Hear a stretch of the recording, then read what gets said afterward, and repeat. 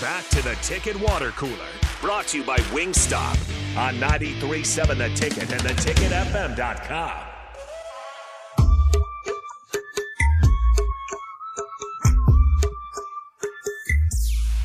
We are back here on the Ticket Water Cooler on 93.7 The Ticket and ready to talk some Husker basketball. We mentioned it in the captain, but Rico just finding out as well that somewhere, where was this at? You could tell the story better, but there's an adult living out the fantasy of playing middle school basketball. An assistant coach on a JV girls basketball team impersonated a 13-year-old player on the team in a game. The coach is no longer an employee of the Portsmouth School District. I don't know where that is. It looks like Virginia? No, hold on. Let me see. Wavy News. That is in, Virginia. Okay, yeah. So, that's wild. A 22-year-old was playing against 13 and 14-year-olds, and... Do they have her stats? No, they don't, unfortunately. I really want to know what her stats were, but in the game, she got an and one layup. She got just the highlights are shown. She gets an and one layup and a block, like a clear block. They're showing highlights. Not even close. I asked Captain this: does she look the head young? coach? The head coach was also fired, and the varsity head coach was also fired. Well, yeah, absolutely. So, they went along with it. Does she look like she's an adult playing kids, or she's about their size? Kind of like she's bigger than them. So she didn't do a good job of blending in. No, not really. No. This person said, sir, we need her stats. And this other person said she had 22 points, but she ran out of gas in the fourth quarter, and they only won by 1 point. I don't know if that's actually true, but if that is, that's sad. Yeah. That's sad. How dare you? How could you only score 22 points? 13 and 14-year-olds, you're 22 years old. If I'm going against 13 and 14-year-olds, I'm not very good at basketball, but I'm schooling them. You think so? I'm taking them to task. That's what I was telling Rashawn, too, is like, yeah, that's bad, and they should be fired and all that, but that'd be kind of fun. I am swatting the snot out of one of those kids. Yeah. 15th row. Talking trash? Oh, 100%. You know, the kids do that, too. That made big rounds a couple weeks ago. Yeah, 100. But those, like 8-year-olds or whatever? Yeah. Yeah, I'm sending one of those. Hard foul. No, you're not dancing in front of me. Who do you think you are? This isn't happening to me. Look, 402-464-5685. You're on the court with 13 and 14-year-olds. What position are you playing? And do you think you could get a triple-double? Yeah, I think so. The assists might be difficult. 402-464-5685. Well, you end up getting double-teamed. Rebounds. Just, laser that thing in there. Well, you get the rebound. Just tell one of your players, look, stay at half court. If they try to get into the paint, they're not getting the shot off, first off. Secondly, if they do get the shot off, they're going to miss it because you guys are garbage. I'm getting the rebound, and I'm chucking it down the court. That could be true. They could have a different philosophy there. 402-464-5685. Text or call. Text in. What position are you playing? Do you think you can get a triple-double?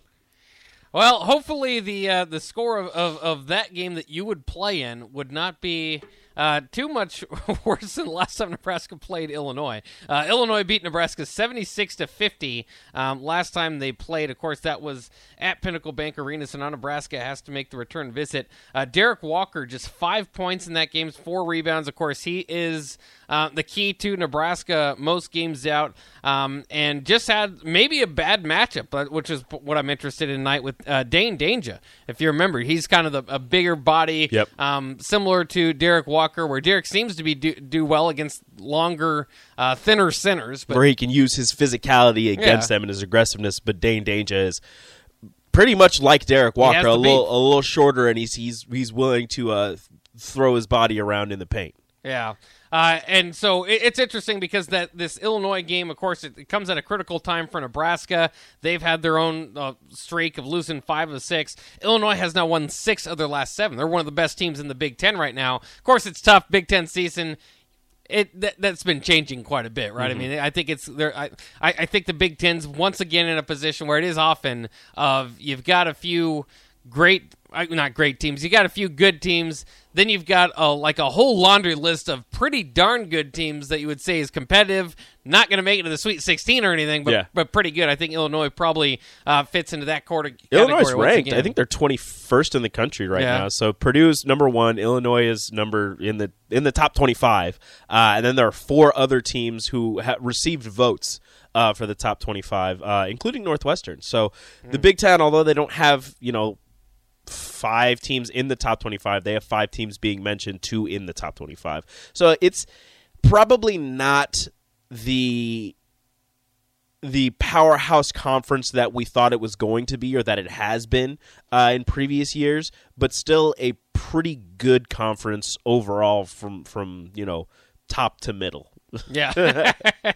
And even pretty close to the bottom. I hate to say this, but I think Minnesota and Nebraska are in Minnesota's, you can never take any game off. Yeah. But I think Minnesota and Nebraska are probably in a tier of themselves now. And Nebraska is going to have to do work to kind of get out of that bottom of the tier. And again, what makes it more interesting to me now is, and I always find a way, one way or the other, to be interested in my Nebraska basketball. Unfortunately, the injuries, the losses have kind of piled up. That again, double-digit losses. To I think fan interest might be swaying a little bit. So Nebraska really needs one. And what would be better than knocking off one of the top teams in the Big Ten?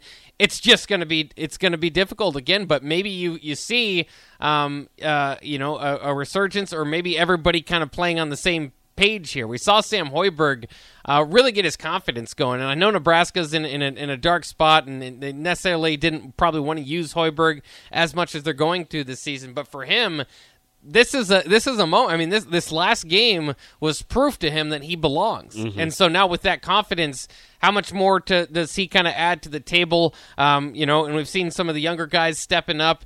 The older guys, maybe a little bit of wear and tear, maybe getting tired as the season goes on. If they can get everybody to step, kind of play on the same page and get going, think they have a chance against the Illini, or is this one of those teams that probably not? I mean, you always have a chance, but this is not a good matchup for a Nebraska team that is currently struggling to find themselves. Yes, they had one of their better shooting nights against Maryland, but they still lost by double digits.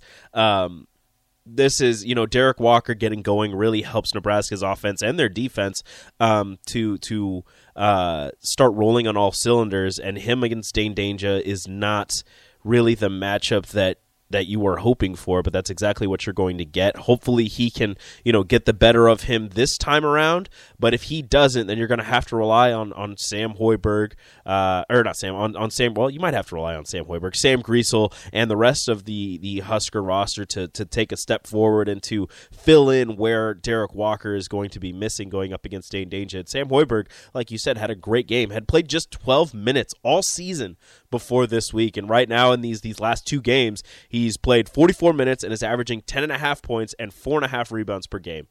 I know it's a very small sample size, only 2 games, but if that's the kind of efficiency or the kind of stats that he can give you on a night in, night out basis to end the season, and it's going to be it might be hard, but he is a Division I basketball player.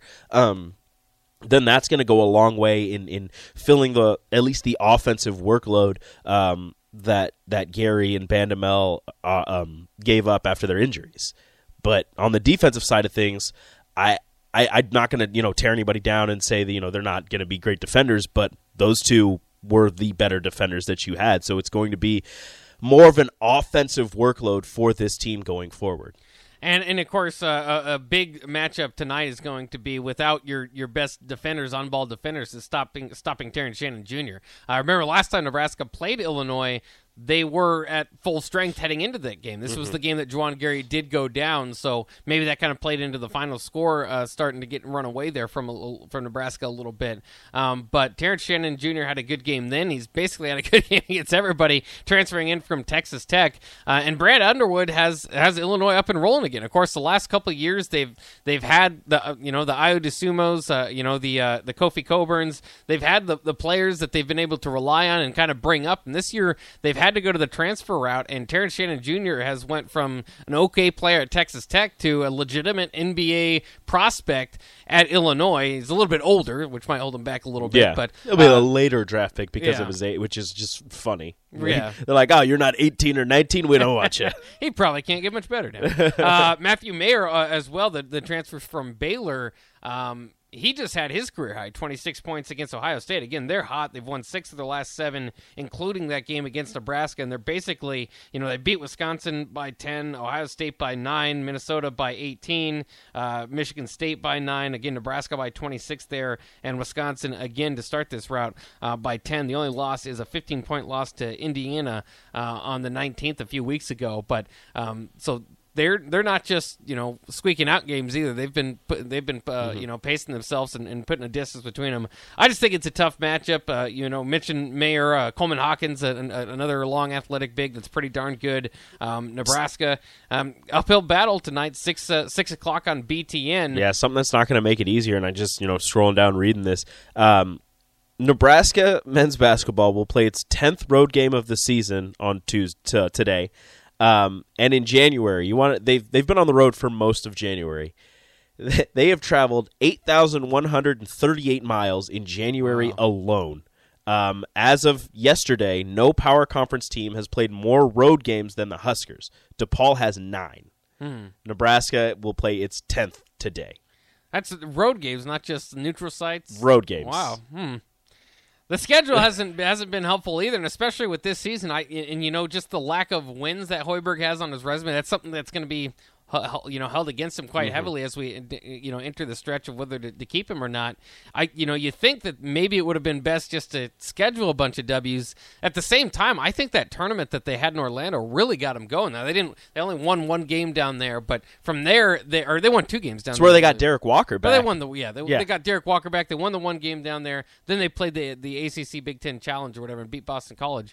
But from there that felt like they really got going. And of course beat Creighton right after that. And that felt like the height of their season. So there's different ways to do scheduling, but that's again as the Hoiberg, the interest, I guess, in retaining Hoiberg, kind of heats up here as we go down the stretch. Partially, I'm interested in watching these games to see if they turn into blowouts or if they're competitive. But another thing is you have stats like that. I mean, the tough schedule that they've played and just being on the road. It's so hard to even when you're obviously judging off of the final score for Nebraska basketball. You look at a lot of these games in the first half or somewhere in the middle of the second half, the game gets close. It gets extremely close, but something that Nebraska men's basketball has struggled with is finishing. Finishing halves, finishing games. It's something that they're just not the greatest at, especially if they do have a lead and they end up getting fouled.